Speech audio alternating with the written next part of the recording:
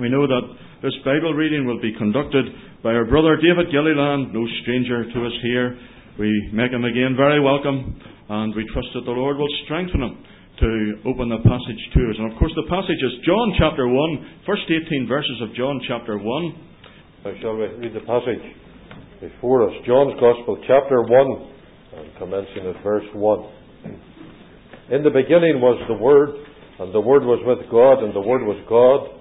The same was in the beginning with God. All things were made by Him, and without Him was not anything made that was made. In Him was life, and the life was the light of men. And the light shineth in darkness, and the darkness comprehended it not. There was a man sent from God whose name was John. The same came for a witness, to bear witness of the light, that all men through him might believe. He was not that light, but was sent to bear witness of that light. That was the true light which lighteth every man that cometh into the world. He was in the world, and the world was made by him, and the world knew him not. He came unto his own, and his own received him not. But as many as received him, to them gave he power to become the sons of God, even to them that believe on his name, which were born not of blood, nor of the will of the flesh, nor of the will of man, but of God. And the Word was made flesh, and dwelt among us, and we beheld his glory, the glory as of the only begotten of the Father, full of grace and truth. John bare witness of him, and cried, saying, This was he of whom I spake. He that cometh after me is preferred before me, for he was before me. And of his fullness have all we received, and grace for grace. For the law was given by Moses, but grace and truth came by Jesus Christ. No man hath seen God at any time. The only begotten Son, which is in the bosom of the Father, He hath declared Him. Now that's the reading, we trust. The Lord's blessing upon a very familiar scripture. Some of us, I suppose it was one of the first passages that we committed to memory as children. So simple, so precious, and yet so profound. Now, we know that all Bible doctrine is important. Every detail and every department of it. But the doctrine that we consider these Bible readings, it's very central. Not all doctrine would be central, but this is central and unique to Christianity. There is no other belief system in the world that believes that the central figure was divine. Muhammad never thought of saying he was divine. It would have been repulsive, preposterous. Neither did Confucius. Neither did the Buddha.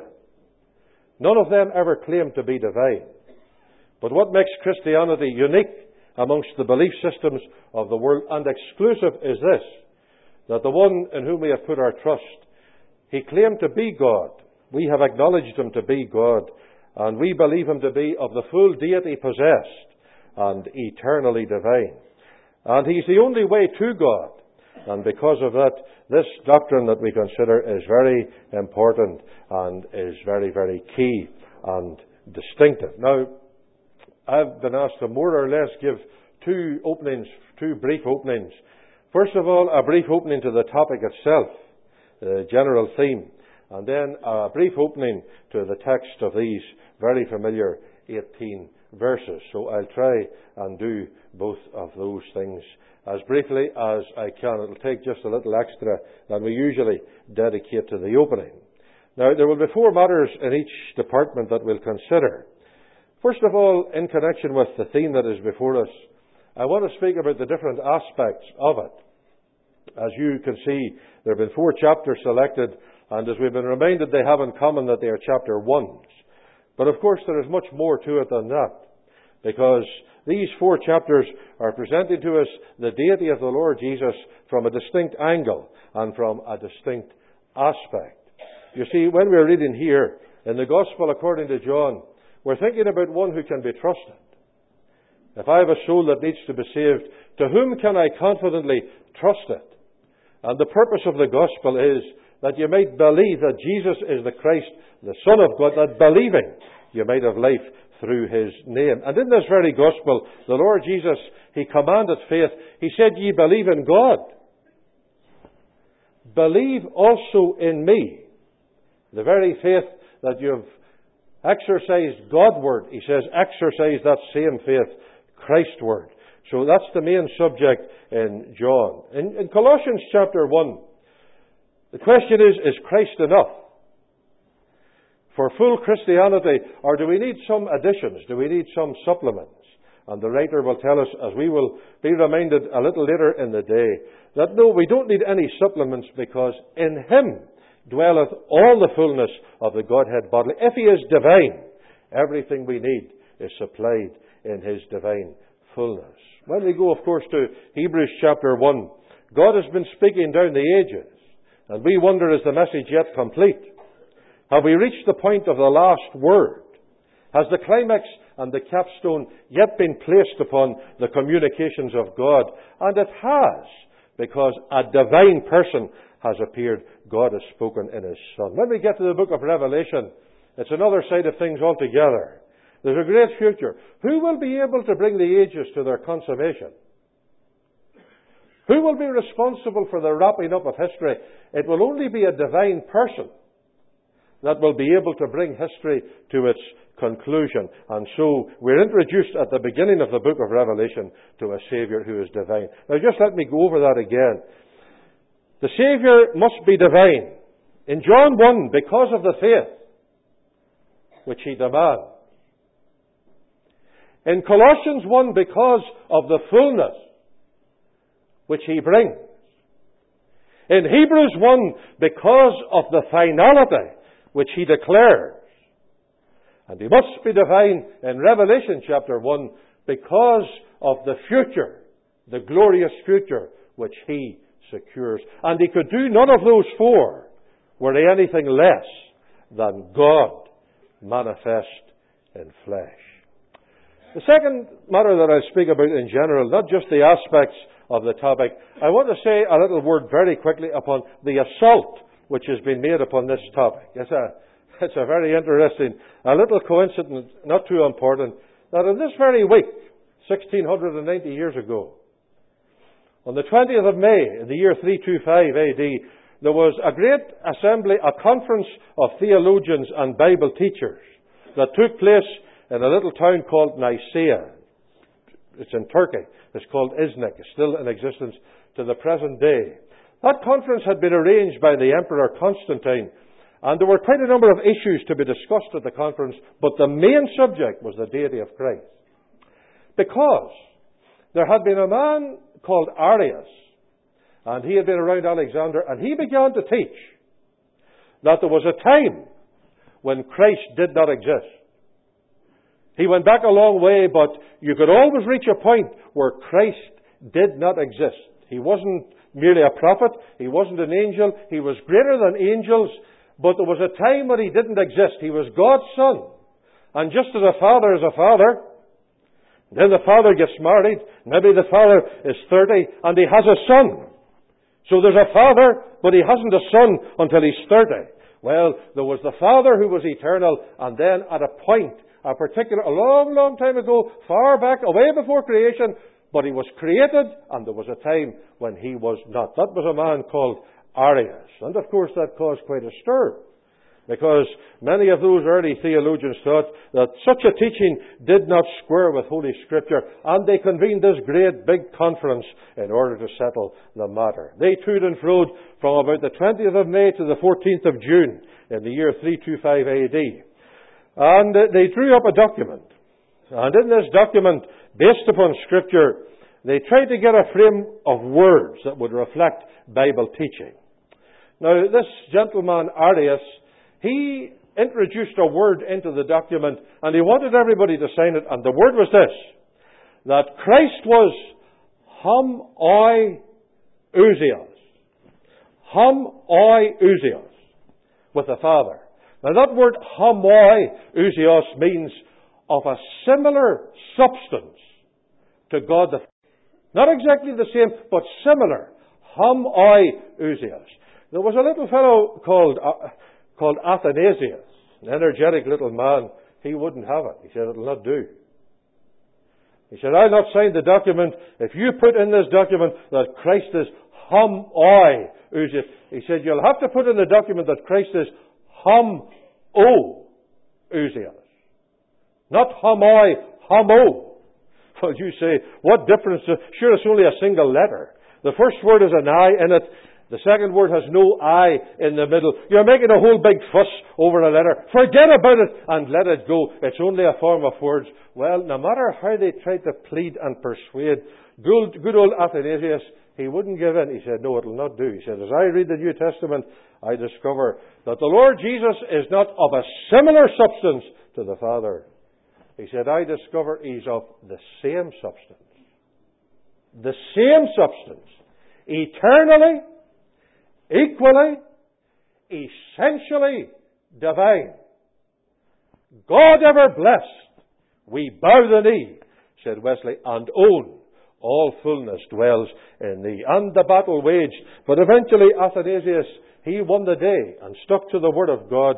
And there we have the Nicene Creed that people talk about, which speaks about the Lord Jesus of having full deity. It's not that he's part deity. It's not that he has divine attributes, or some of them. It's not that he has divinity. No, dear Christians. It's not that he's some kind of a mighty prophet or an angelic apparition. No, the Lord Jesus, the one whom we have trusted, is nothing less than God manifest in flesh, of the same substance. So the battle has raged on. Some of those Arians. Arius was a very clever man. He was a charismatic character. He gathered up a great number of followers. His doctrine spread across the world. And that's the doctrine that lands on your doorstep.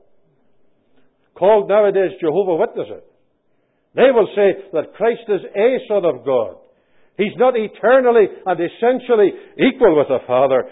So that what Arius taught, the heresy of Arius, unfortunately, the poison is still alive and well and active to this present day.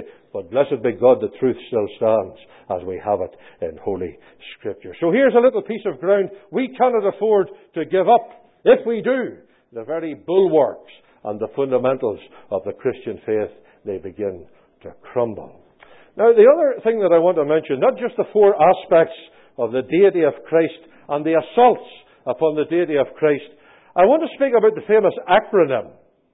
Now, for younger believers, and it's great to see so many younger believers here, this will prove helpful to you in your apologetics at university and wherever you may be found. A number of years ago, there was a gentleman wrote an article in which he made a little acrostic for the subject of the deity of Christ. I think maybe it has become book form and so on, but that's only by the way.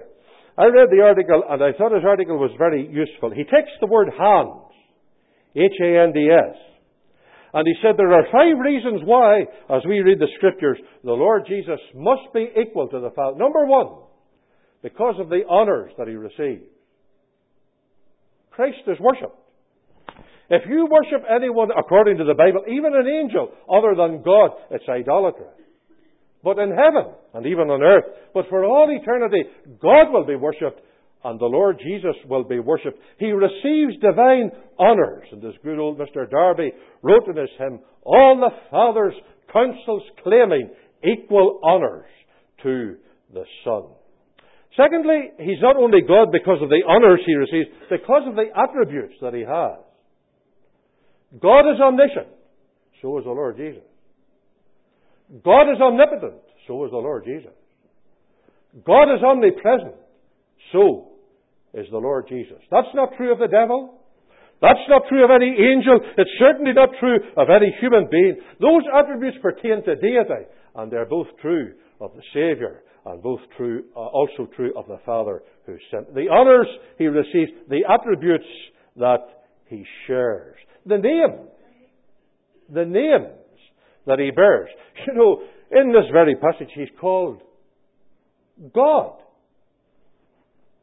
I could tell a passage in the Bible you could find where he's called Lord.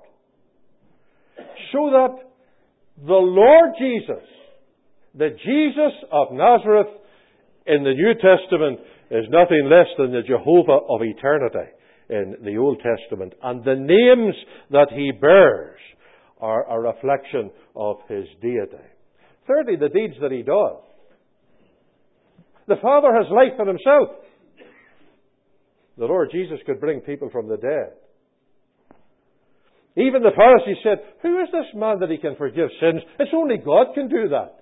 But the Lord Jesus did it. So the honours that He wears, the attributes He shares, the names that He bears, the deeds that He does the actions of deity. And finally, the seat that He filled. There was never an angel, we'll discover, asked to sit at God's right hand. That place at God's right hand is a seat reserved for deity. And there's a man there today, our Saviour. And because of His present seat at God's right hand, He is proven to be God. Now keep that in mind, younger believers. The honours, the attributes, the names, the deeds, and the seat. And for those 5 reasons, I take it that the deity of the Lord Jesus, as presented in the New Testament, is absolutely irrefutable. Now the only other thing that I'll mention in a very, very general way is concerning, I've just taken a little note of it here, the alternatives. Actually, here's another thing that's useful in connection with your apologist. I'm referring to C.S. Lewis. I'm not a C.S. Lewis reader, and I don't advocate by any manner or means everything he said.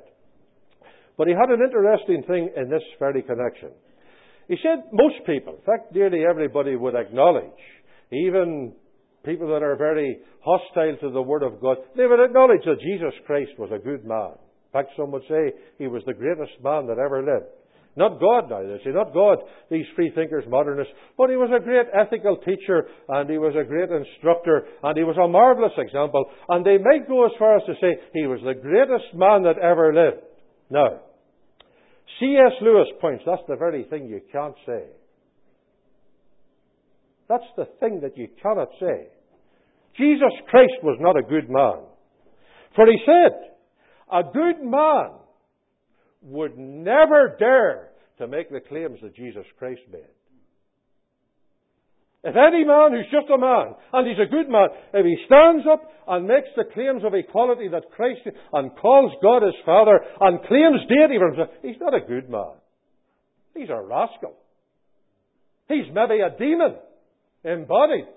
C.S. Lewis says, that's the thing you must never say, that Jesus Christ is a good man.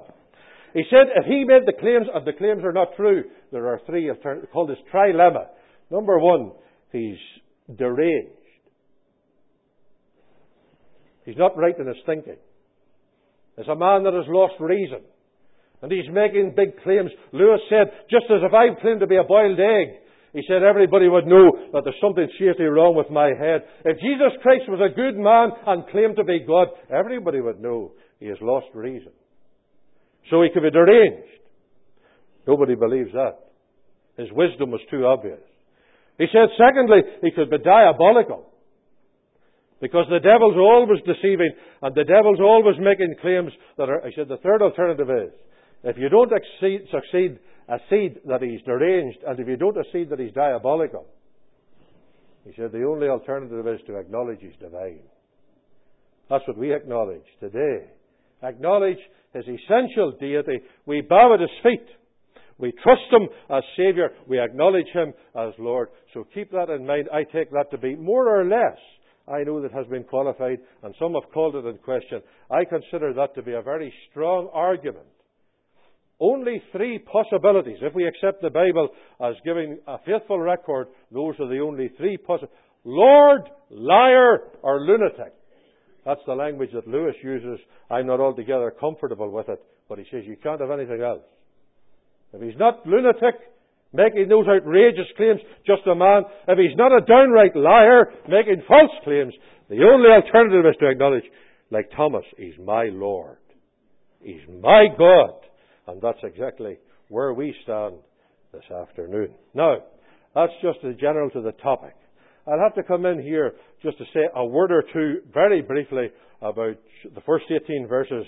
They're very well known, so that will help me greatly in just making a few introductory remarks. Now, the first thing that I would say about this introduction to the Gospel, its aim. What's the aim of these 18 verses? You see, John is going to show us in 21 chapters. We're going to get a profile of a Saviour. And when people listen to Him speaking, they will say, never man spake like this man. They say, we never heard the likes of this before. When they see Him working, they will say, we never saw the likes of this before. These things were never done on earth before. Was it ever heard from the foundation of the world that a man that was born blind should receive his sight? He said, this man has words unparalleled, and he's doing deeds that are incomparable. John says, don't be surprised. Don't be surprised, because he said, the one who speaks these words, he is the Word. He says, don't be surprised that he can do these things. He said, he's the one that made all things. So he said, I want to introduce you to the person. I would say this is the foreword, if you like, in John's Gospel. I'm using foreword in the sense that we have it here. The four logos, the foreword. When these good men write a foreword to a book, it's to introduce you to the subject of the book and to give you an idea of what is coming. That's exactly what John does. He says, I want to show you just the picture of the great person that will be presented in the next 20 chapters. This is the foreword. He said, nothing will surprise you after this. He said he's a creator. And he said, you'll meet him and he'll do creatorial things. He said he's the everlasting Word and he will speak marvelous things. He said, you have it all here. The aim is to introduce the Saviour and other subjects. We're not giving an outline of the Gospel. Now, more important than anything in that regard, what is the arrangement of this foreword? Now, I'm just going to draw on your memory. I'm not going through the verses in detail just at the minute. You notice that in verse 1, the Lord Jesus is designated the Word. In the beginning was the Word. 3 times in that first verse. Then that title disappears. But when you get down to verse 14, that title reappears. The Word. So that the passage is divided into 2 very, very obvious sections. Verses 1 to 13 and then verse 14 to 18. Now you'll notice, if you're thinking and prepared to think on this warm afternoon, you will notice just a couple of differences. In that first section, we are told the Word was. In the second section, the Word became. In the first section, we are told the Word was God. In verse 14, we are told the Word became flesh. In the first section, we are told the Word was with God. In verse 14, we are told the Word was among men. So that the 2 sections are very different, telling us about the pre-incarnate Saviour in verse 1, and then the Saviour who became incarnate in verse number 14. Now, another very important observation is the direction of these 2 passages are very, very different. Now, this is a little bit, just a fraction more involved, but I want you to think about it, for it is vitally important. You take the first 13 verses, and I'm working from your memory. We begin in what we will call eternity. In the beginning was the Word was with God. Then you come down and you read about John the Baptist. So we're moving from eternity, and then we come away down about verse 6 or so to John the Baptist. Then we find about verse number 9, the Lord Jesus comes into the world. He was in the world. And then we discover that people receive Him. Some reject Him, some receive Him, and they become sons of God. You say, that's a powerful thing. You say, so this one who was in a special relationship with God before creation, He entered into creation, and through Him we can now be brought into a special relationship with God. You say, that's marvelous. So the one who is the Son of God stepped into history so that the children of Adam could now become children of God. So the Saviour who Himself had a special relationship with God, He stepped into our world, and we now have a special relationship with God. So the first 13 verses are telling us that the everlasting Son of God has made it possible for us to become sons of God. And you move from eternity right down past John the Baptist, right down to our supernatural, our second, our spiritual birth. That's the direction which the first paragraph takes. From there to here. Look at the second paragraph. Verse 14. It says, the Word became flesh, dwelt among us. Then you read about John the Baptist. Then you read about Moses. Then you read about the only begotten Son which is in the bosom of the Father. You said that's the opposite direction. Exactly. So the first paragraph starts away up there and comes to us. The second one starts with Bethlehem and reaches back into the bosom of the Father. Back into eternity. So that time and eternity, God and man, heaven and earth, are being brought together in a special way in this glorious person. We come from eternity in the first paragraph to our supernatural birth.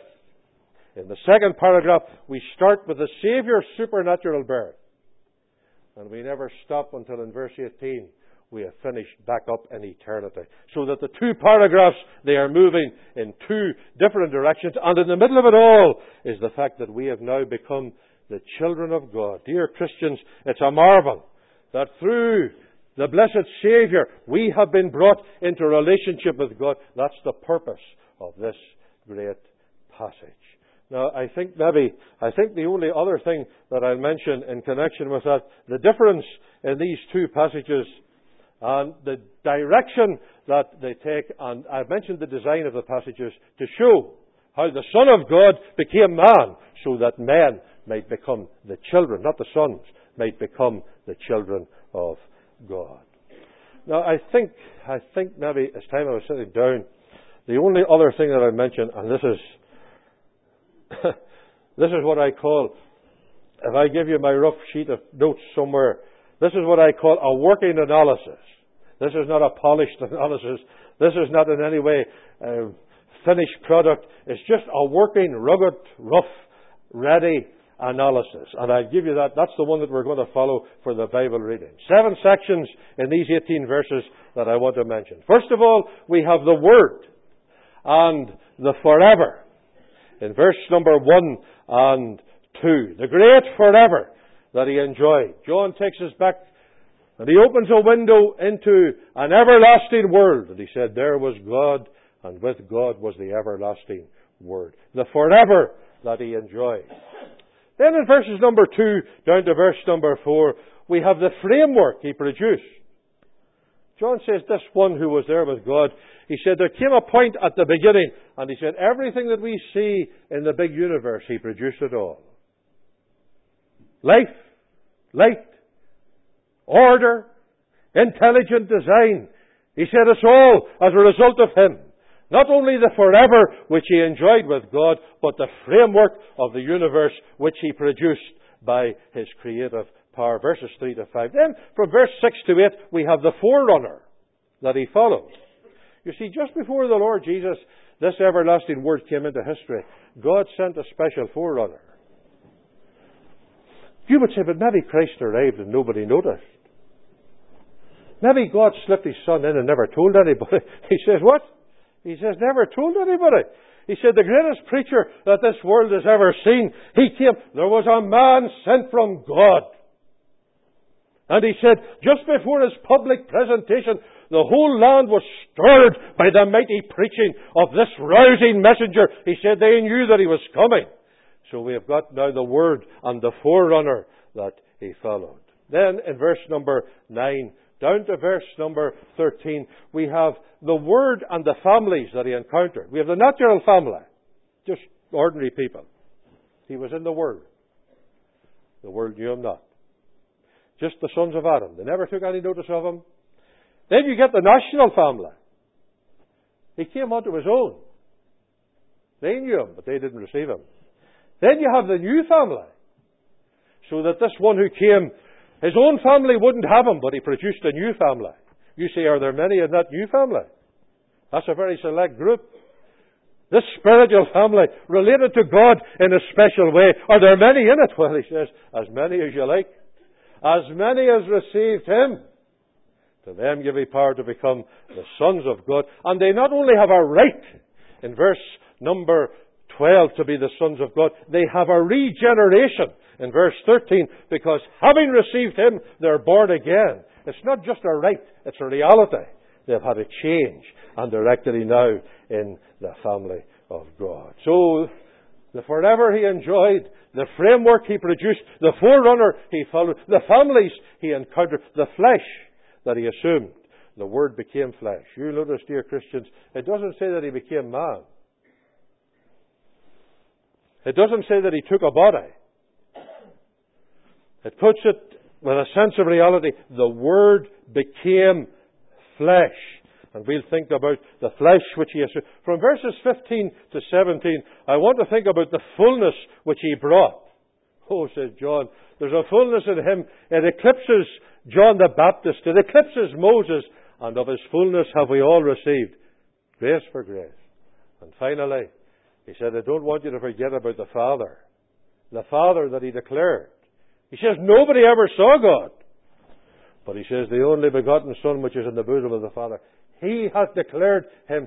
So we're not at any disadvantage. We have seen God embodied and incarnate in His Son. As we've been singing already. Through image of the infinite, whose essence is concealed. Now, I finish there. You say, but all that, well, what does that really matter? Like, really, when it comes down, here we are on a Saturday afternoon, and we could be away doing a little bit of shopping and so on, and we're sitting talking about these technical things. Well, maybe they're not just so technical, dear Christians. How do we get to know God? Is there anybody who will ever show us what God is like? Well, that's one thing. But better than that, is there anybody who can not only show us what God is like, but can take people like us and bring us into God's family? Bring God out to us, and then bring us into God? You say, if you can get a person to do both, you'll have met the most important person in the universe. Here He is. He came out to us. He has brought us in, so that He who is the Son of God has made millions the children of God, and the great movement of the ages has taken place in the incarnate Christ. There was no shortcut to doing that. When God was producing creatures, He spoke a word. When God was wanting to give birth to children, He had to allow His own Son to be begotten, to become incarnate. It was a more costly and a more complicated process. And thank God it has taken place. And deity has touched humanity. And humanity have been swept up into the great circle of divine family and divine fellowship. I tell you, these things are stupendous and absolutely breathtaking for little men and little minds like ours. But you see, our salvation depends on this. I'll just give the last word as I sit down to good old John Newton. What think ye of Christ, said he in his famous hymn. And you know the verse that goes something like this. Some take Him a creature to be. A man. Or an angel at most. But they have not feelings like me. So wretched and guilty and lost. So guilty and helpless am I. I dare not confide in His blood, nor on His protection rely, unless I were sure He is God. And dear Christians, I can speak for everybody in the building, about the 600 or 700 of us here. I can speak for us all with a single voice. We are absolutely sure. We stand with Peter. We may not understand the marvel of it and the mystery of it, but we rejoice in the mercy of it. And we say with Peter, we believe and are sure Thou art the Christ, the Son of the living God. Let the Jehovah Witnesses, let the modernists, let the skeptics, let the agnostics say what they will and go where they will. May God help us to stay by His Word, to bow at the feet of the Saviour and to worship Him for His exclusive, essential and eternal deity. Now, I've taken a little extra there, and I hope that Brian will bear with us and help us to get through these very precious verses. In this opening two verses, we have the Lord Jesus, and He's put in the context of eternity and in relation to God. We likely want to say something about the time in the beginning. Our brethren will want to say something about the great title. In the beginning, the Word. And the great triplet of statements here. In the beginning was the Word. Then number 2, the Word was with God. Then number 3, the Word was God. The triplet that are giving us different aspects of the Lord Jesus in His eternal relationships with God. So help us on those great issues, brethren. David, Mark, Luke, and John all use the word beginning in the very first few verses of their Gospels. Matthew uses the word generation, a different word but somewhat similar concept. Are each of those beginnings different, and are they consistent with the theme of each Gospel? Definitely. What our brother Sandy is mentioning, when you go to Mark's Gospel, it's the beginning of the Gospel of Jesus Christ, and then immediately John the Baptist. That's the beginning of the ministry. When you get to Luke's Gospel, that's the servant Gospel. When you get to Luke's Gospel, Luke says, I want to trace things back to the beginning, and he talks about the birth. That's the beginning of the manhood. When you get to the royal Gospel, Matthew, he goes back to the beginning, the son of David, son of Abraham. That's back further still. So Mark's the beginning of the ministry, Luke's the beginning of the manhood, Matthew goes back to the beginning of the monarchy. John, he says, I want to speak about the divine one. He goes back to the beginning of all material things. He's further back still. So you have 4 beginnings, each one. Mark is the latest, then Luke, then Matthew, and here we are right back, I think, here to Genesis chapter 1, verse 1. Only it doesn't say here, in the beginning God. It says, in the beginning was the Word. So there's somebody else with God. There's another person. You say this is quite striking. And it opens up a whole window of inquiry. Do you want to add to that? Brother David, in the beginning, is this, in a sense now, you've linked it to Genesis 1 and 1, which I believe to be the case. Is this a reference to the beginning of time? We know eternity never had a beginning. Do you see what I'm getting at? Was there, in eternity, did there come an occasion when time started? You see, I've often heard brethren say that this is the unbeginning beginning. And if you can believe nonsense like that, you're welcome to it. Mm-hmm. There's no such thing as the unbeginning beginning. A beginning has a beginning. Mm-hmm. And this is exactly the same point as Genesis 1. With this exception. When you're reading Genesis, in the beginning God created, Moses is standing looking this way. He says, day 1, day 2, day 3, day 4. So Moses has his back to the beginning and he's looking toward us. And he said, from that point and at that point, creation and so on. John takes his stand at the same position, and instead of looking towards us into history, John's looking the other direction into eternity. Mm-hmm. And when everything that did began, the Word was there. Yeah. He never began. He never came to be. He was just there in all the fullness of His deity. He never became anything at the beginning. All that He ever was, He was still there. Mm. Unoriginated, uncreated, unlimited in His eternal existence. David? Sorry, dear Mark. You've been pointing out that there's not a lot of sense in pushing the beginning back beyond Genesis 1, but there's really no need to. Isn't that the point? If He was in the beginning, then He was before the beginning, wherever you might imagine that to have been. That's very good. Very good. And He was there as the Word. So at that time, in all that He ever was from eternity, He was just there in the fullness of His being. And the title that's given to Him here, maybe our brethren would like to elaborate upon it. He's the Word. What exactly, when I was a child, as I say, when I learned this in Sunday school, I used to wonder if it had said in the beginning was the Lord Jesus. He's not mentioned Jesus Christ until verse 14. You'd wonder, who is this person? He's the Word, He's the light. Who is it? But when you get to verse 17, you've no problem. He's Jesus Christ. Grace and truth came by Jesus Christ. But I wondered if it said in the beginning was Jesus Christ. But what's the Word? And why does it say the Word? And what are we intended to appreciate by this unusual title? What makes it more remarkable is John is out to assert that He is the Son of God. Humanly speaking, we would have thought he would have begun with, in the beginning was the Son. But instead he says, in the beginning was the Word. And among other thoughts that come to mind, it certainly suggests that God intended eternally to communicate with us. He eternally was the Word. And so in that sense, God intended eternally to communicate His message, His mind to us. But of course also it carried the idea of the rationale, the reason, the very purpose for things. So what our brother is emphasizing, when you start at the boundaries of this passage, in the first verse He's the Word. In verse 18 He's the only begotten Son. There are two things that God is interested in. Number one is revelation. Number two is relationship. And through the one who is the Word, God has spoken.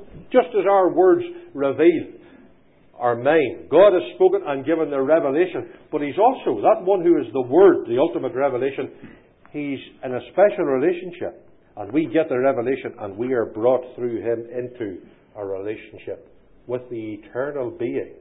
That's the wonder of what we are reading in this passage. So keep those two things in mind. Revelation and relationship. And they go hand in hand throughout the chapter.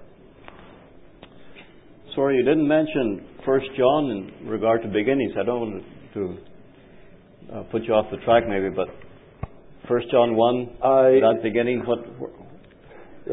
don't put me off the track if you can help it. I'll never get back on the rails again, Andrew. No, if you disagree with this, don't even dare to speak or move. Don't even dare to speak. You'll grow into full maturity. I take the beginning of 1 John 1 to be exactly the same as here. And I know that 90% of the audience don't agree, but never let on. Never let on. Just pretend yourself to be intelligent until we're dealing with 1 John. Sometimes I take it, that which was from the beginning. So the eternal one who was from the beginning moved into time until we could handle Him and see Him and listen to Him. The eternal invisible one became visible, audible, and He moved from the beginning into history. That's what I take 1 John to be. Now He was the Word, His infinity. Then in the second clause I want to speak about His intimacy. He was with God. He was in closest communion with God. Intelligent and intimate, close. So that here the one is in harmony and in perfect fellowship with God. Then we have His identity. He was God. You see, you could be with God in a sense and not be God. When was He? In the beginning. Where was He? He was with God. Who was He? He was God in all that means. Sorry. I was going to say, David, the word Elohim at the very beginning of Genesis is an important word, isn't it? Yes. And I was also going to say that one of our early preachers in the north of England was preaching on the everlasting sonship of Christ, and a skeptic got up in the meeting and said, how could a son be as old as his father? And the preacher immediately answered, he couldn't have been a father without a son. Very good. We have to be careful in bringing natural reasoning into these divine relationships. That's not the idea at all, as our brother has mentioned. Now, anything further on verse 1, because we'll have to keep moving. It's a key verse. It'd be almost impossible to overemphasize it. We sometimes read it. In the beginning was the Word was with God, and the Word was God. Oh, the Word was God. Well, that's not it at all. No. Never read it like that, and you get your knuckles snapped. It's not the Word was God. It's the Word was God. The emphasis is on the last noun, not a God. Okay. Not James Moffat years ago translated this, the Word was divine. The New World Translation of the Jehovah's Witnesses says He was a God. Never will do. Never will do. The word God later in the passage is without the article, and there was a man sent from God. There's no article there. And the JWs don't translate that. There was a man sent from a God. No man hath seen God. No article there. It doesn't say no man hath seen a God. So here, there's no article. So don't translate it a God here either. It's inconsistent. You know, maybe I should say, but you never know these things can come up. The New World Translation, there was a very famous Greek grammar years ago by people called Dana and Mante. H.E. Dana, Julius R. Mante. They were the two authors. And when the New World Translation translated this verse, the word was a God, as if there were a number of gods. They claimed Dana and Monte's Greek grammar as the basis for their translation. Eventually, Dr. Monte heard about this, and he was horrified that they should ever use his grammar to support their translation. And he produced a little booklet called A Grossly Mistranslated Statement. He didn't want them using his name in Greek grammar to support their poisonous translation. But just keep it as it is, dear Christians. The Word was God. And everything that God means in the essence of His being was absolutely true of His eternal Son. David, just in relation to the three phrases here in verse 1, you can see how this revelation is rejected through the Gospel of John 3 times. They sought to kill the Lord. Chapter 8, at the end, it was in response to His statement, before Abraham was, I am. So they rejected, in the beginning was the Word. In chapter 5, they said, you make God your Father, making yourself equal with God. So they're rejecting that the Word was with God. And then in chapter 10, thou being a man, makest thyself God. So they're rejecting that the Word was God. That's excellent, Paul. Very good. Very good. And verse number 2 just gathers that all together. Verse number 1 is a window showing us what was before the beginning. There was God and the Word. Verse number 2 is to tell us what existed at the beginning. He says, when you come to the point of the beginning, the Word was there. The same was in the beginning with God, but it wasn't static. For having spoken about the Word and the forever He enjoyed, verse number 3, he speaks about the framework He produced. He said, this one who was with God, all things were made by Him. So He's now the Creator. John uses at least 4 different prepositions. Was with God, standing before God, the face of God. I think he used the word communion. But then later on, he speaks of one who came forth from God, the idea of coming from the presence of God. There's another word, he came out from God, from beside God. But the expression, I was interested in the expression in chapter 8, he proceeded forth and came from God. Seems to be from the very essence of God. You thought out those 4 prepositions. I thought those out, surely, Alan. I know we'll not elaborate any more upon them just now. Just a slightly different thing in chapter 17. The glory which I had with thee. That's para in Greek. This one, the word was with, is pros, which means towards. You know, I'm with Brother Higgins, but I'm not towards him. I'm towards him now. I was with him and with Brother Robin. The Lord Jesus was not only with the Father, para, beside him, He was towards him. In face-to-face, intelligent, intimate, eternally turned towards the Father. So it's a bond of closest intimacy when it says the Word was with God, not just beside Him, but actually directed towards Him and enjoying His presence. Sorry, Brother John. David, in a sense, in a limited sense, you're even presently just now doing what you're doing, expressing God and the mind of God and opening up His truth to us. But that's not the sense in which the Word is the expression of God. This is a self-expression. Yeah, no, that's good, John. It's not just that the Lord Jesus was the messenger. He was the message. It's not just that He spoke the word. He Himself was the word. You've heard great men from different platforms across who speak the word of God. There's not one of them who ever say, I am the word of God. So that's the intensity. It's the actual identity of His being. He's the embodiment in Himself. Apart from what He says, everything that He says will have to be God's word because He is the word. So that it's a very intense. He's not just the bearer of the message. He is the embodiment of the message. It's a very intense expression there. Thanks, John. Brother Elton. Does verse 2 emphasize the distinctiveness of the Son from the Father by showing that there is a separate person? And this would help combat the Islamic societies that would come and tell us that there can be no Son. Exactly. They have been distinguished already in verse 1. So that from eternity there were two persons. The Word was with God, so there was the Word and there was God. Distinct persons, essentially equal. But then when you get to verse 2, this same person, right at the point of the beginning, is with God. And at that point, what does He do? He produces all things. So that He's not only there in His essence, now we have His action in verse 3. Marvellous. Just great to think about this, dear Christians. All things, this is the one that's our Saviour. All things were made by Him. So that just there be no exceptions. Without Him was not one thing made that was made. So you've got the three wases of verse 1. Now you've got the three mades of verse 3. Universally all things. Itemized. Not one thing.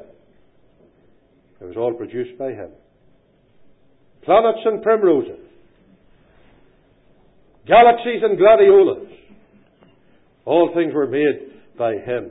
Absolutely nothing outside of Him. I'm not... Sorry, go ahead. No, sorry, I thought you... No, if we've no other comment. We have the word creating in verse 3. Then we have the word animating in verse 4. In Him was life. Then we have the word illuminating. Verse 4.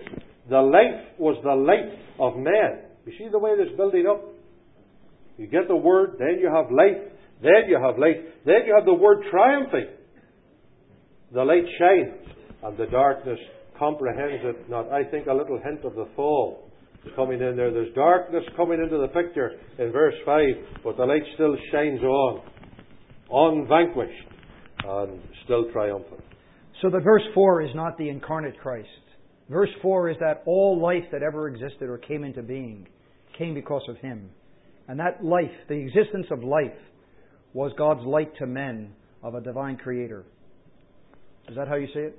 Everybody got that. That's exactly as I see it. Now, I'll just go through that a little bit more slowly, and just find out what our brother has said very precisely. Verse 3, all things were made. That's just things. But then in this great universe there's all kinds of life.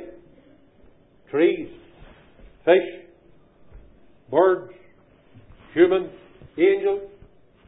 Where did all that burst of life come from? All things were made by Him, but life is in Him. So that every insect that crawls, every bird that flies depends on Him. And all created life, all animation. It's really amazing, dear. Like life, the study of life forms, the multiplicity of life forms in this universe, it just baffles scientists, never mind baffles creatures like myself. Millions of life forms, all from Him. You know, if it wasn't for Him, gravity would finish. Planets wouldn't fall into their orbit. Electrons would no longer go round their nuclei or whatever electrons do. It would never happen. He's keeping atoms and protons and neurons. He's keeping it all there. You're in Colossians 1, brother, aren't you? By Him all things consist, hold together. That's great. He's robbing from all of us. All of our chapters. So that there's life in Him. Now you say, well then what is the purpose of that life? The purpose of all those multi-forms of life was to teach men, to give men life, that they would seek the Creator. The life was the light of men. That is, it's the light of men. The rocks are not expected to find the Creator. And even the donkeys don't find the Creator. But intelligent human beings. These multi-forms of life that science admires, that's supposed to teach human beings intelligently to respond to a Creator. The life was the light of men. Then darkness came into the world. The whole thing was obscured. You say that's the light snuffed out now. No. He says the light still triumphed, the light still kept shining down the ages BC. I take the end of verse number 5 to be ages BC. Right down before the incarnation. Light was shining in the world. It was the light of this Christ whom we have now seen and trusted. Brother David, what about verse number 4, for example, past tense? It would be quite an order if it had said, in him is life. And even at the very beginning, the Word was with God. Well, the Word is still with God. And sometimes in some of these other passages you'll find the present tense used. So I just wondered, in him was life. Well, in him still is life, really. Oh, surely. Sure. I think it's just looking at the Word in eternity, and then we're looking at the Word in history. So we're putting those in past tenses, but they're timeless tenses. It's just was. There's certain things that became, but this is not something that became. It wasn't that suddenly life became in him. Life was eternally in him, but at creation he imparted that life to other of these millions of bodies that we hear about and think about. Sorry, David. Isn't it worth stressing the fact that this is still the great crux for the evolutionist? He can come up with a system that explains how you get from A to B after a fashion, but he still can't answer where the life came from in the first place. And so the life continues to be a testimony because it is the thing that cannot be explained away. Very good, Mark. So you had my brother Mark saying, scientists can tell you how you get from A to B and from B to C. But the question that science can't answer is, how did we get to A? And we are discovering the answer here. Because before A, there was the Logos. Now, just when I'm talking about that, it doesn't say here that Christ, all things were made by Christ. There'll be a man talking about Colossians. He'll tell us the difference later on. It doesn't say all things were made by the sun and the air. You'll hear a brother talking to Hebrews 1 will tell you the difference. What are all things here? All things were made by the Logos, by the Word. That's why scientists can talk about intelligent design. Because programmed into creation has been the message of cells. They decode the cells. The DNA is the human code. They decode, and they can't. Scientists are just absolutely amazed with the amount of information that is encoded in the leaf of every tree, in the egg of every bird. Where did all that come from? Where did all the coding take place? It's because the one who produced that was the Logos, the eternal intelligence. The old Greeks thought that the Logos was the principle that produced the universe. It was a principle of a mysterious principle that put everything into place. John says, listen, gentlemen and ladies, I want to tell you what the old Greeks talked about as a vague principle that you could just hardly explain. It's not a principle at all, it's a person. And it's a person who has been here, and we have seen him, and we know him. It's not vague. It's actually the Lord Jesus. It makes it closer and warmer. Brother Jack.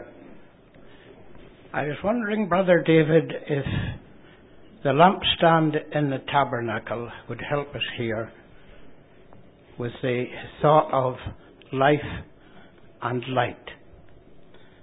And keeping in mind that there was no shittim wood in the lampstand.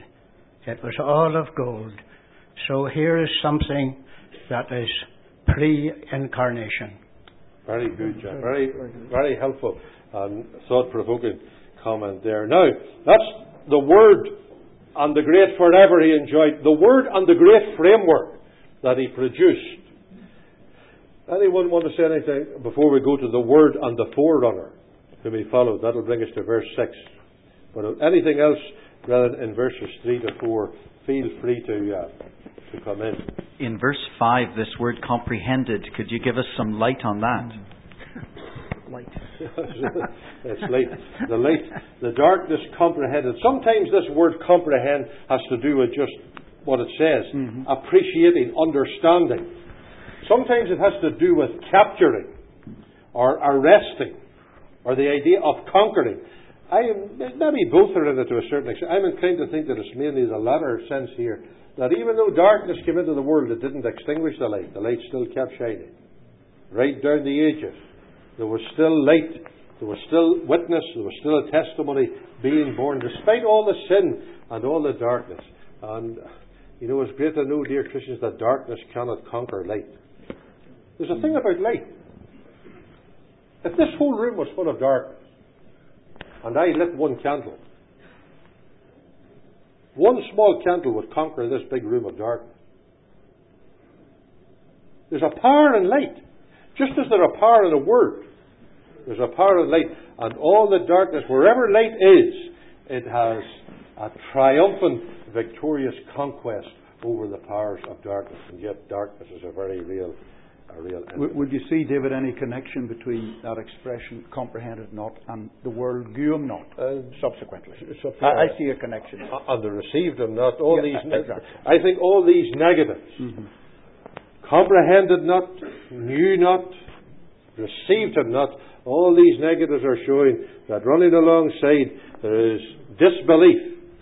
But disbelief has never triumphed. There's still faith and light that is being produced. Now, sorry. I was going to say, against that background of disbelief, there is a continual, fresh revelation of God and His grace. Creation, then John the Baptist, and then the Lord Jesus Himself coming out constantly to reveal God in fresh and new ways. That's great. Now, does everybody see what we're doing there? In verse number 1, it's eternity. We're looking back through the window of the beginning into the measureless eternity. Then, the morning of creation, verse 3. Then providence and light shining on all the different life forms in creation, verses 4 and 5, the fall. And right down those BC centuries. Now, we take another big step, verse 6. There's a man suddenly appears who has a special announcement to make. He's a startling figure. There was a man sent from God, and this is the fourth. God sent a special messenger to herald the arrival in public ministry of the everlasting Word. So, we can take a little look now at the ministry of John. 3 things I would say, because it's not maybe our main subject. In verse number 6, John's a prophet. There was a man sent from God. That's what that means. A prophet was a man sent by God. I know we make a sermon out of that he was a man, and that a man needs to be sent by God, and all of those things are very good, but the main point is he was a prophet. And we'll come back to that. Verse 7, he was an evangelist. Because the reason for this man coming preaching was that all men might believe. That's what he directed men to believe. And he was not only a prophet and an evangelist, he was a witness. Verse number 8, he had a very big ministry, but he definitely wasn't a word, he was just a witness. So help us on that little paragraph, brother. There's a big difference between a man sent from God and further on in the book when we read of God sent His Son. 2 very different things, right? Listen, there are maybe three differences. A man sent from God. We have just been reading about the Word was with God. John the Baptist was never with God. John the Baptist was never with God. He was sent from God. John the Baptist was a man. We have just read about Christ. The Word was God. There became. John the Baptist was from God. He became.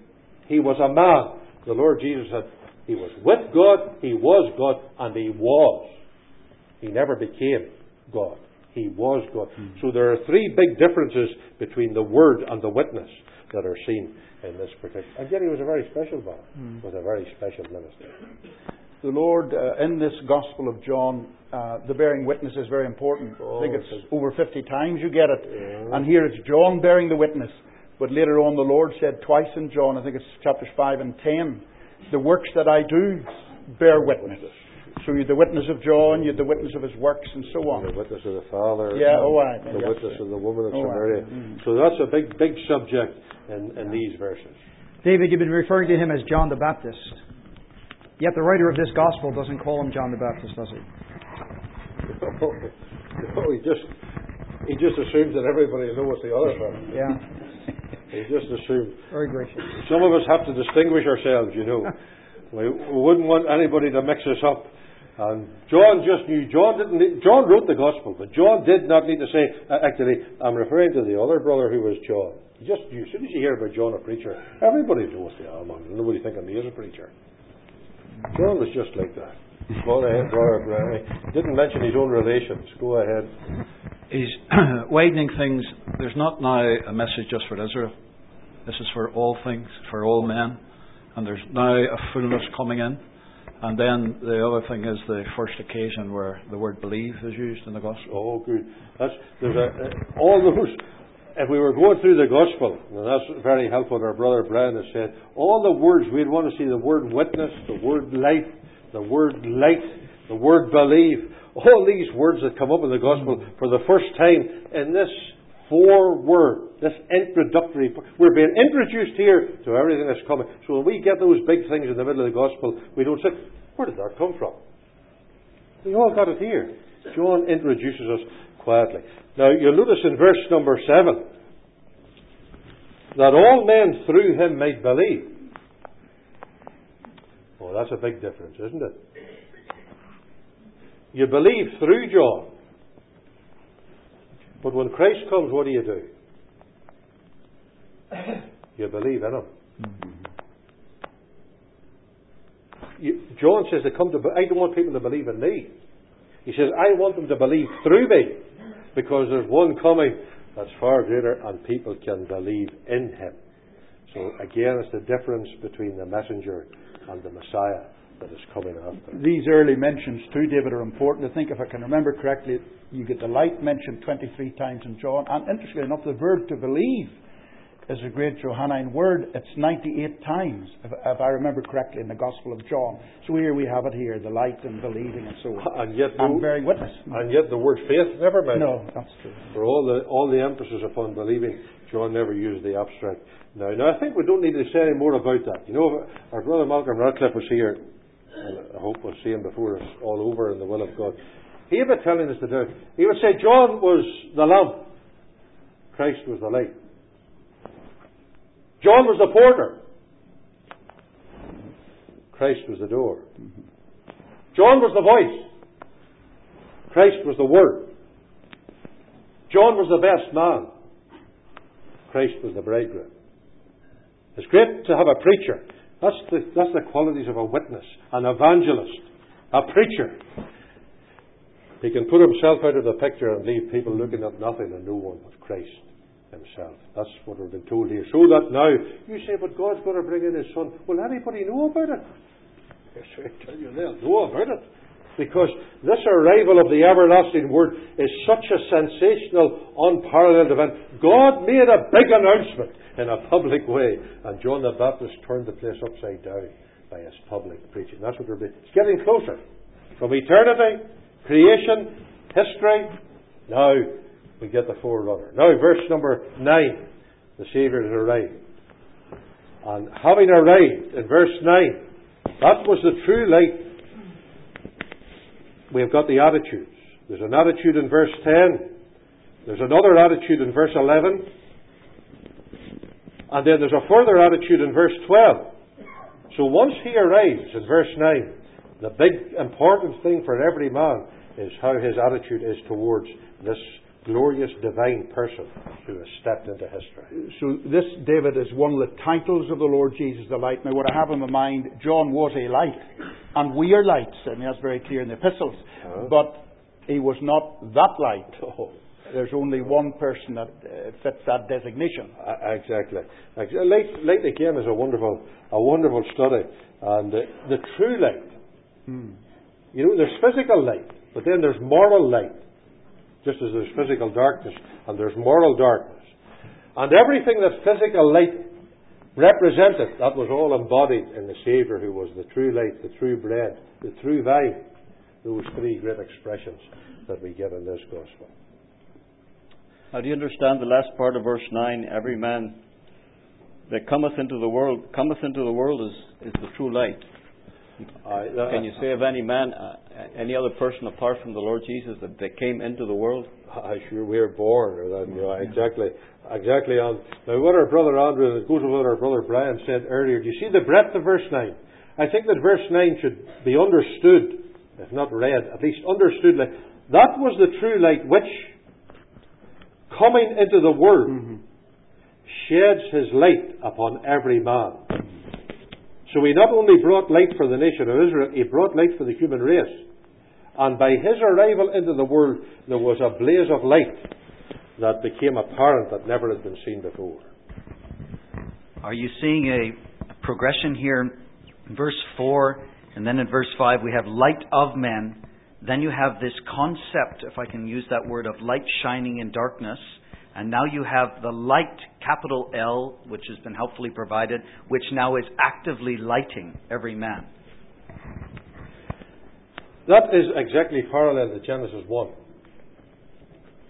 You remember in the first day of creation, God said, "Let there be light." And again we say, "There was light." God said, "Let there be light," and there was light. Just God, whatever God said had to be, had to be. God said, "Let there be light," and there was light. So there was light on day 1. There was light on day 2. There was light on day 3. But then, on day 4, God said, "We're going to make a special light."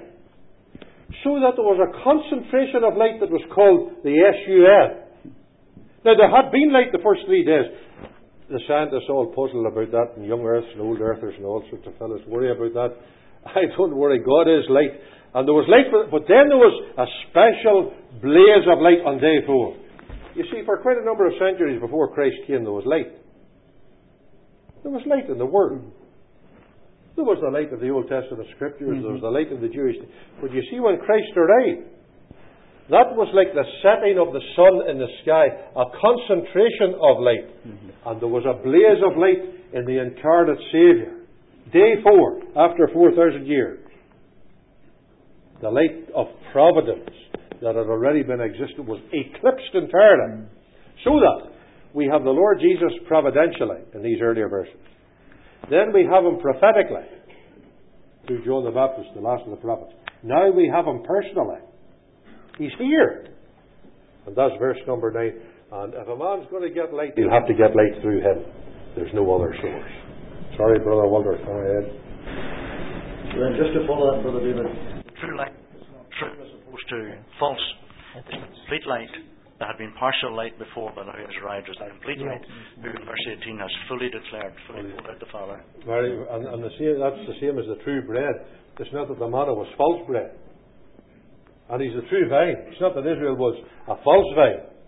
And they were failing, I know that, or that an ordinary vine's a false vine. But all that represented has now been embodied in him and expressed fully in a beautiful expression. He's the Word, he's the life, and now he's the light. David, I was going to say before you leave verse 9, you have all men, right? And back in verse 7, you have every man. So what I'm wondering is, if we transpose that to the gospel, it gives us a little indication of God's intentions for all. As so loved the world. Absolutely. Well, indeed, you can stay in John's gospel. That's it. Yeah. Now, does this mean that every man will get saved? No, it does not. But it certainly means that every man could be saved.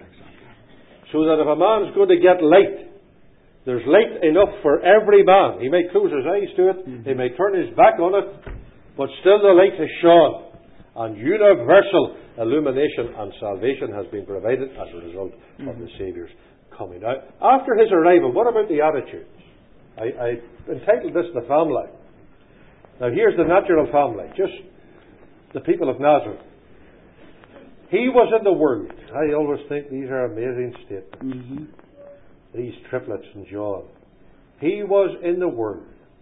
Much is involved in that. And the world was made by him. The Creator walking in a street of a small village. And the world knew him not. Never got excited, never bothered. Just lived as if the Creator had never arrived. You know, there were people who lived in the village of Nazareth. And it never dawned on them yet that the person that was in the carpenter's shop in that village was the great Creator. Missed it. They knew Him not. Just total apathy. Now I wonder, is it that they didn't know Him? Is it that they didn't want to know Him? Or is it that they didn't bother to get to know Him when He was so close? There's people I would love to know, but they live in America, so I'll hardly ever get to know them. They're too far away, or they live maybe in Japan. I hear about them, but the Saviour had come from another world, right into close quarters. And there were people just never even put themselves out to get to know Him. Things haven't changed very much, really. Isn't that the actual meaning of the verb to know here? To get to know. In spite of all He did among them, they never got to know Him. Exactly. Sorry, Donald. Is the world used in three different senses in these three references?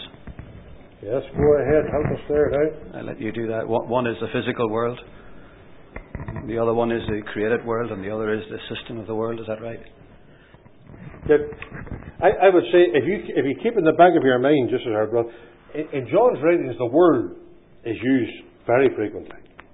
It's another one of these terms comes up in three senses. First of all, you've got the material world, the universe, planets and trees and rivers.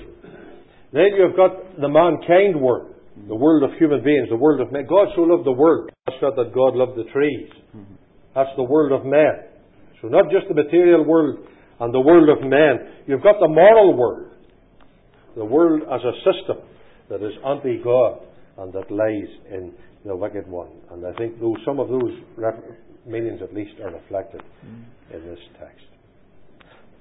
Now then we have development in verse 11. He was in the Word. That was His presence. And it was just apathy. But then, the one who had been in the Word for 30 years, He made a move. Not His presence, His presentation. He came. He moved and presented Himself unto His own people, the nation. Not just the natural family of Adam, marked by apathy, but now the national family, the Jewish people, and they're marked by antagonism. They wouldn't have Him at all. His own people just would not receive Him. No welcome. Didn't want Him. And that's a very serious indictment of their unbelief.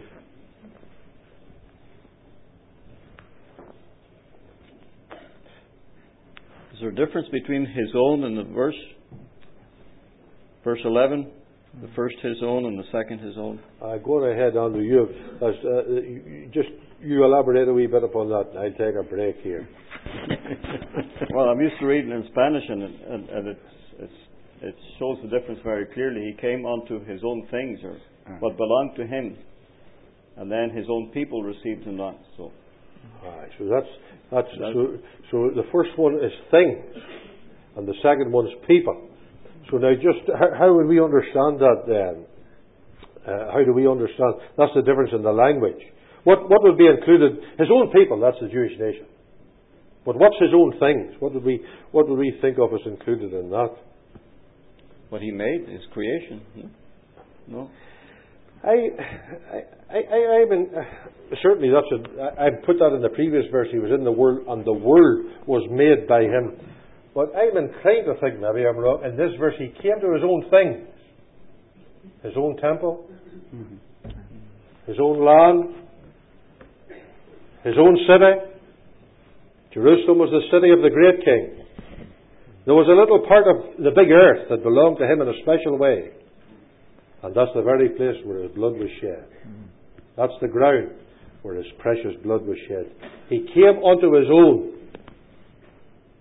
And His own things and His own people would not have Him. And when it says they received Him not, I think we're expected to understand it in the positive sense. Not just they didn't receive Him, they outrightly rejected Him. And to your brother Gary. Isn't that the great tragedy, David, that things are not fatalistic? The sad reality is there was light, His own things, but there was desperate unbelief. Exactly. John makes that very clear, so that it wasn't that He didn't arrive.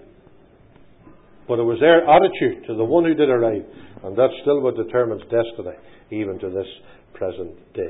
Isn't it solemn at the end, Brother David, that even Pilate said to him, thine own nation and the chief priests deliver thee unto me. So at the very end they were still rejecting him. Exactly. Is that possibly why he uses the expression his own? He's introducing proprietorship. Shows the gravity of the rejection of the Saviour. Sure, exactly. So there was a special... When these people rejected Christ, they were sinning against centuries of special light. Not just the general light, but centuries of special light that God had given the nation. Now, the other thing, there's another reference to his own that we always love. Once you get to chapter 13, the Saviour has been rejected in chapter 12. But you begin chapter 13, Jesus, having loved his own, which were in the world, he loved them unto the end. There's another group called his own. It's not now a national group, it's a new group. A very special group. And they're described in verse number 12. Because despite natural and national rejection, there will be some who do receive him. And as many as received him, we are glad to be amongst that group.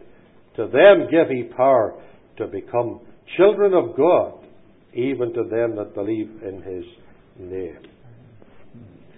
There are many other comparisons between this section of John and John 13 that you've mentioned. One that is very obvious, not to rush ahead, but verse 18, verse 18, he's in the bosom of the Father. You come to his own in chapter 13, and now it's John in the bosom of Christ. And many other links that you can make between those two sections that is highlighted by this expression, his own. That's very good, and I know our brother could develop that a good wee bit more. But that's the point of these verses. To show us that through the revelation of the Word, we have been brought into a close relationship with God. He came out to bring us in. And we have been moving from eternity into history. John the Baptist, starting the public ministry of the Lord Jesus. Calvary, they received him not. And you say the whole thing's a failure. He came from heaven. And he has died upon a cross, and he has hardly a friend to stand beside him. And the nation that he had prepared for centuries to receive him when he arrived, they just turned their back upon him. The whole thing, the whole plan has just ended in smithereens. No, says John, don't think that. He says, there's another group, there's a new family. As many as received him, opened it as wide to the Gentiles. And they are now his own, as we have been speaking about in this new relationship. David, we see how verse 12 just answers verse 10 and 11. In verse 10 he wasn't recognised. In verse 11 he wasn't received. But in verse 12, as many as received him, even to them that believe in his name, they receive him. In contrast to 11, they recognise who he is, believe in his name. In contrast to 10. Very good. So it's just the total opposite. They receive him. Once they receive him, they get a right. You say you wouldn't. A fellow like you wouldn't dare to say you're a child of God. You have no right to say you're a child of God. You say, but I haven't. But there was one that I received one that he gave me the right. You say, but how could he give you the right? He's the eternal Son of God. And the eternal Son of God came here and died, rejected by the nation, but all who do receive him, he gives them a right. But you say, is it just a title? A lot of people have titles and there's nothing behind it. John says, it's not just a title, it's a reality. For he says, they not only have the title to be the children of God, he says they've actually experienced a birth. That's verse 13. Verse 13. Which were born. These children had a new birth. Not just a reality, but they now have a regeneration. Having received him, that led to a new birth that's described in that verse in detail. It's lovely how regeneration happens, David. You know, I'm thinking at the end of verse number 12, even to them that believe on his name, which were born. In other words, when someone believes in the Lord Jesus Christ, they are regenerated. Oh, boys. Yeah. You don't believe that, do you? Good, David. You don't believe that. Sure, you have to be born again before you could believe. You're a dead sinner. I know. as dead as could be, and you can do nothing as good. And if you're a dead sinner, to believe is a good thing, so you must have been born again before you believe. And the first action of the new life that is imparted to you by the sovereign operation of the Holy Spirit in regeneration, the first act of that new life is to believe. So as soon as you're born again, simultaneously you believe. Ooh, terrible. I didn't know you believed that. You didn't know you're... Well, of course, whether I believe it or not. In chapter 3, David, where we have regeneration big time, with the verb to believe 8 times. So it's the believing is... Listen, dear. Just listen. I'm glad you pulled yourself around, David. The Bible doesn't say, whosoever lives will believe. The Bible says, whosoever believes will live. The Bible doesn't say, they that live shall hear.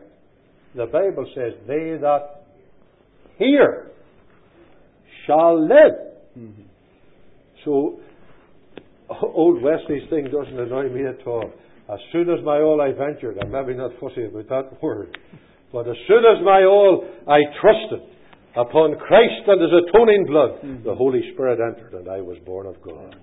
Repent, believe, be born again. They received Him.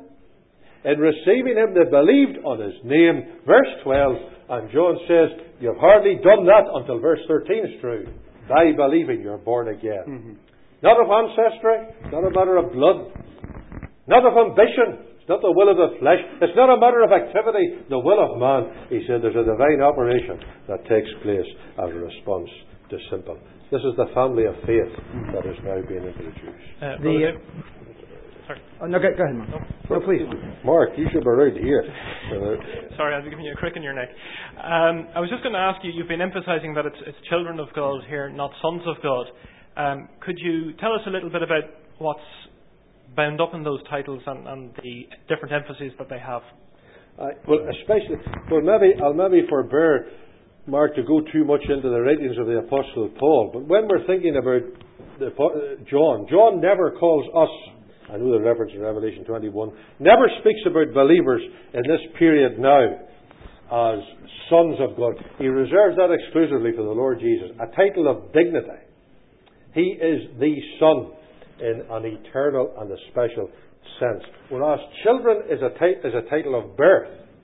We are now children. He's not a son because he was born. But we are children because we have been born by a special supernatural experience into the family. So it's dignity and it's birth that's involved respectively in those two great terms, son and children. Now maybe we should move on. We're making nice progress here. And now that's the end of that first big section. That's the word coming down to us until we have a special birth. Now, the next section, we are starting with His special birth. The virgin birth, verse 14. His birth. We move back through John the Baptist, verse 15. And we move back through Moses, verse 17. And we're right back up to eternity in verse 18. So it's from eternity to our birth in verses 1 to 13. It's from His birth back to eternity in verses 14 to 18. So let us think about the Word in flesh. The flesh He assumed. The Word was made flesh. David. Sorry, John. Could I just ask you a general question here at this point? You would say that the broad subject of the whole Bible reading today is the Word, right through these recent verses too. The question I want to ask and get help on is, outside of these 18 verses, yes, how much do we have in the Bible, or even alluded to, of the Word, the subject of the Word? I would say, John, and like you know, I know it was behind your question. I would say it's vast. It's vast. You say, where does it start, this whole subject of the creative Word? It starts in Genesis 1. 10 times in Genesis 1 you read, and God said. Psalm 33, by the word of the Lord the heavens were made. So that He sent His Word and healed them. So that God's Word as having creative energy is something that goes right through the Bible. But it's not just, we're learning now that great Word that has such power and authority, it was all expressed in a person. This is the person who has now become our Saviour. And maybe we should say that outside of this chapter, in 1 John, the Lord Jesus is the Word of life. In Revelation chapter 19, He's the Word of God. What's the difference? Here He's the Word. 1 John, the Word of life. Revelation chapter 19, as He comes back to conquer the enemies, He's the Word of God. Those are the only three passages where the Lord Jesus is specifically referred to as the Word. What's the difference in the titles? And the emphasis. Don't brainstorm me, brother. People say I talk too much, so I'm giving everybody an opportunity to talk now. So just go ahead. Well, if nobody has anything to say on that, verse number 14. The Word became... Oh, Sam, good. I knew you would come to the rescue, Sam. I was thinking of something maybe a little different from what we've been hearing, and that is to think of maybe 100 years ago men that were in assemblies, and they were very sound as to their doctrine and what you might call Christendom. But today, the Christendom is very different. You would find very, very, very few that would say amen to the teaching here today. I'm not saying it's wrong now, for a moment of time. Now, the thing that worries me is that presently there are writings coming from there, reprinted, made possible for believers in assemblies to get, and is certainly not good. For younger men sometimes maybe would swallow just those. And they're taken up. Sometimes you'd hear maybe coming out a bit in a conference, and it gives me quite a bit of concern. It's not for the good of assemblies. And we trust that the saints of God will be careful for the teachings that come from an assembly of God, and beware of those that come from the other source. And of course you could get false doctrine in an assembly as well, but that should be very, very seldom. I know. I appreciate those words of caution, Brother McBride. We need to be careful. I can nearly tell, listening to some brethren, what books they're reading and what downloads they're listening to. There's ministry that I hear, and it has a mega church flavour, that I think just falls into the category of what our brother is saying. I don't like to hear it. Our brother Sandy knows this, and I'm not even thinking it. We're delighted to have him here. It's an honour to have him. A lot of it Americanisms and the mega church mentality that he knows about, and is a great grief over in his country. We just need to watch all of those things, and a popularization and almost a slangy way of referring to things. We need to be very, very careful. And here's just the very point. The Word was made flesh. In speaking, if there's any area where it's important to keep the biblical language, it's when we're speaking about the Lord Jesus. Especially on... Now, just as I should have said, He's the Word here personally. That's John. 1 John is not the person of the Word, it's the provision of the Word. The Word of life. He brings life. In Revelation 19, it's the power of the Word. He's the Word of God, and He will come to demolish all of God's enemies. So the three titles are corresponding to the three. But here, the stoop. I want our brothers to speak about that. The great stoop, the sojourn, He dwelt, and the Shekinah, the glory. There was a glory with Him that marked them out as absolutely distinct in verse 14. Sorry, brother. Me, David, you've answered your own question. I was going to say the word that, as we're gathering here, that brings light. The word in relation to those who are deceived, the word of life for those who are dead, and the word of God was going to defeat all enemies. You mentioned you did mention in one of your remarks the word became flesh. So this is a self-incarnating, if you will, correct? A voluntary one, perhaps a better way of putting it. and tabernacled, dwelt. So is John beginning to introduce a theme that will be followed throughout the chapters, that this is genuine replacement theology? The Lord Jesus replacing everything in the nation of Israel. Chapter 1, the tabernacle. Chapter 2, the temple. Chapter 3, the types, and so on. Good. So that's what our brother's drawing attention to, is this beautiful word dwelt. In fact, maybe the word became flesh. Somebody asked me recently, it says was made, but it's the verb became. Mm-hmm.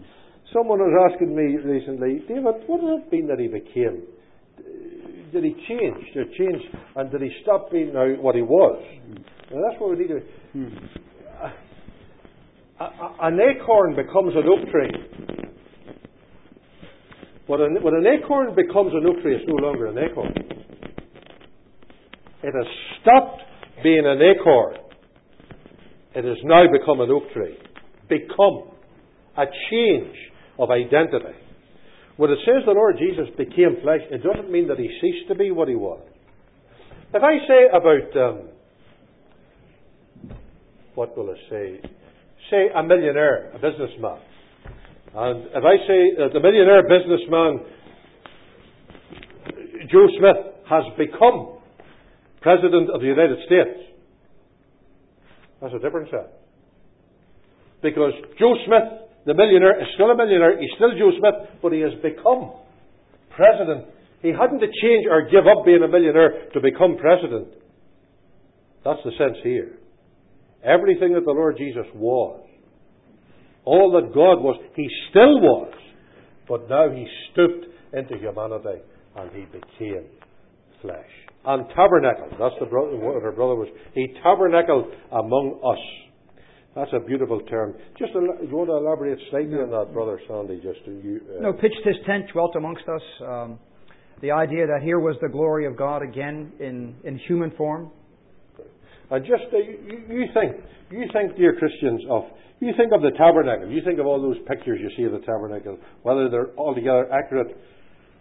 It gives it you see the picture of the tabernacle. You have all those hundreds and hundreds of tents, just ordinary goatskin tent. Then in the middle of them all there's another tent, and above that other tent is a marvelous cloud of glory. You say that's a different tent. That's different. That's not like these other tents. These are the tents of ordinary. Now the Lord Jesus was here in true humanity, just as a man amongst men, as we say, but there was a glory with him. Just as that Shekinah cloud distinguished the tabernacle from every other one of those thousands of tents, there was a glory with Christ, not an external glory, not a halo around his head or anything, but there was a glory with him that distinguished him from every other human being that ever lived. What was the glory? He was full of grace and truth. There's speak as the God-man, but that's not strictly correct. Two distinct natures in one blessed person. That's important just to grasp that. Someone was asking me recently, they said in the Bible reading, somebody was saying it wasn't correct to say the Lord Jesus had two natures. I think that anything else than that is incorrect. He was full deity, not diminished deity. And he was perfect humanity. Two natures, by hypostatic union, joined together in one person, never to be separated again. There's a step that was taken voluntarily, as we heard, by the everlasting word that will never be retracted. Having stepped into humanity that we might be saved, he will carry that humanity forever. And there's a glory with him, the glory of his grace, as we are reading here, full of grace and truth. David, just on the grace and truth. Yes, Paul. In verse 4 we had life and light. I'm just wondering, is life manifested grace and light manifested truth? I see what you're saying, Paul. I would put it like this. There are three statements made about God. God is spirit. The Word became flesh. God is love. Love in action is grace. God is light. light in action is truth. So God is spirit, became flesh. God is light, full of truth. God is love, full of grace. So all that God was brought out in the public display in the incarnate Savior. This is the full revelation of God that we're dealing with here. This expression, the glory is of the only begotten of the Father, is this more of an abstract expression, or is this actually referring to the beloved Son of God the Father? I know what you mean. I think maybe both in it, really. It's the glory of... There was a glory in Him that could only be the glory that was possessed by a special Son. The glory as of an only begotten of the Father. And His glory, His radiant glory, displayed a relationship that was uniquely His. Now, we're moving back... Sorry, Keith, come on ahead. If we just develop Elton's point, is it parallel with our brother's ministry last night that we are now in the family of God, and therefore as the children of God we are to reflect the Father? So both are in it. Exactly. I think that all comes through in the Gospel, a larger thought, Keith. Good. Now, verse 15, we're back now to John the Baptist. So it seems to be going back, and then we're going back to Moses. Now, just to summarise, verse 15 is the last of the prophets. Verse 17 is the great Moses. So here's one, you take the law and you take the prophets. And you've got one who has brought into this world something greater than the prophets. That's verse 15. He's greater than the law. That's verse 17. And this marvellous supply of grace which He has brought, we have received it. Of His fullness. Out of His fullness. We haven't got His fullness. But out of it, all we have received grace for grace. So this one who transcends prophets and transcends law. I hope you get that. Verse 15, prophets. Verse 17, law. Now we have the new dispensation. Not shadows, it's the substance. We're not dealing with the types. We have got the reality. And now we have it all in Christ. His fullness. In Him, the shadows of the law are all fulfilled and now withdraw. That's what we're being told in verses 16 and 17. John says in verse 15, He comes after me in history. He's preferred before me in dignity, for He was before me in eternity. So He's greater than the servant. Verse 15. He's greater than the shadows. Verse 17. And He has a full supply. Verse 16. And because we have received Him, we have been brought into this rich supply of unlimited grace. Now, I've summarised those verses, if you can help us, brethren, and then we've just the verse 18 to it. The after me, David, at the end of toward the end of verse 15, I take it that referred to the biological, the birth of the Lord Jesus, the incarnation. All right. It was after John. Yes. But as you say, He was preferred before John. That is in dignity, etc. John says, I'm not worthy to... Exactly. And then, of course, for He was before me. It's interesting, He came after me, but He was before me. That doesn't make sense to a lot of people. But it's very precious to us, His eternal existence. Exactly. So John is grasping that, just the eternity of Christ in verse number 15. Concerning this fullness in verse 16, just to link it with the end of verse 14, grace and truth. Would that be the equivalent of the Old Testament expression so often used relative to God, mercy and truth? That the very foundation of God's throne is mercy and truth. And that fullness now has been completely revealed in an incarnate Christ here for men to see. The trouble is, there's a couple of things on the wall there, and we are battling. We're having to rush through with almost an unholy pace some of these most precious things. What we are just talking about are the biggest events in history. Now, there are two passages that shadow these 18 verses. We've talked about one of them, Genesis 1. But the other passage our brothers alluded to is Exodus 34. Moses said to God, show me thy glory. Oh no, Moses. He says, no, he says, you can't. He says, I'll put you in here.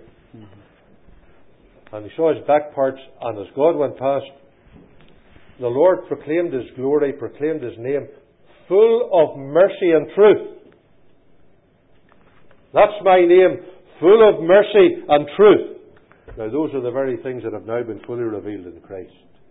Not in the cleft of a rock, not in the back parts, but now on public display, walking the streets of Palestine, if we dare use that expression. Walking the streets of the land was a Saviour who was God's glory, mercy and truth seen in full embodiment and in full expression. And that has brought us a fullness.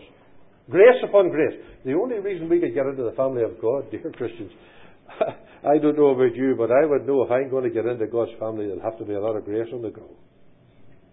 For a sinner like me to get in and become a child of God, it will need a tremendous amount of grace. And thank God there's plenty. Because He's full of grace and truth. And tell me, what does this mean, this expression? And I'll let you go home with a special gift if you can explain to me. Verse 16. Out of His fullness have all we, whether you're 10 years saved or 10 minutes saved, all we received on grace for grace. What does that mean? Grace for grace. If you tell everybody that, we'll be able to go home happy.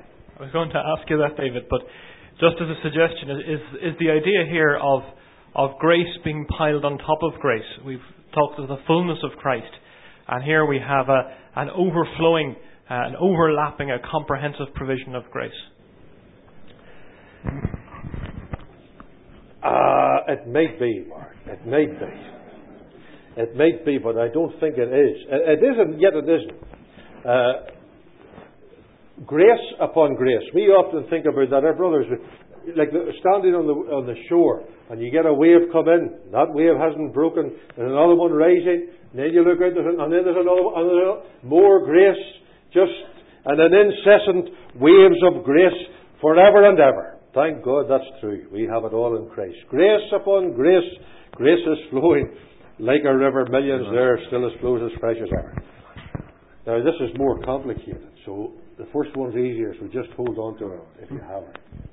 What I think has been said is this. There was grace in the Old Testament. But in Christ, we have the grace in Him that matches what was in the Old Testament. You say, what was the grace in the Old Testament? Well, we're hungry one day in the wilderness, and God sent down a great big rain of manna. That was very gracious. He didn't send us manna. He sent us the true bread. We have the grace that matches. Not the typical grace. Not bread. We have the real grace.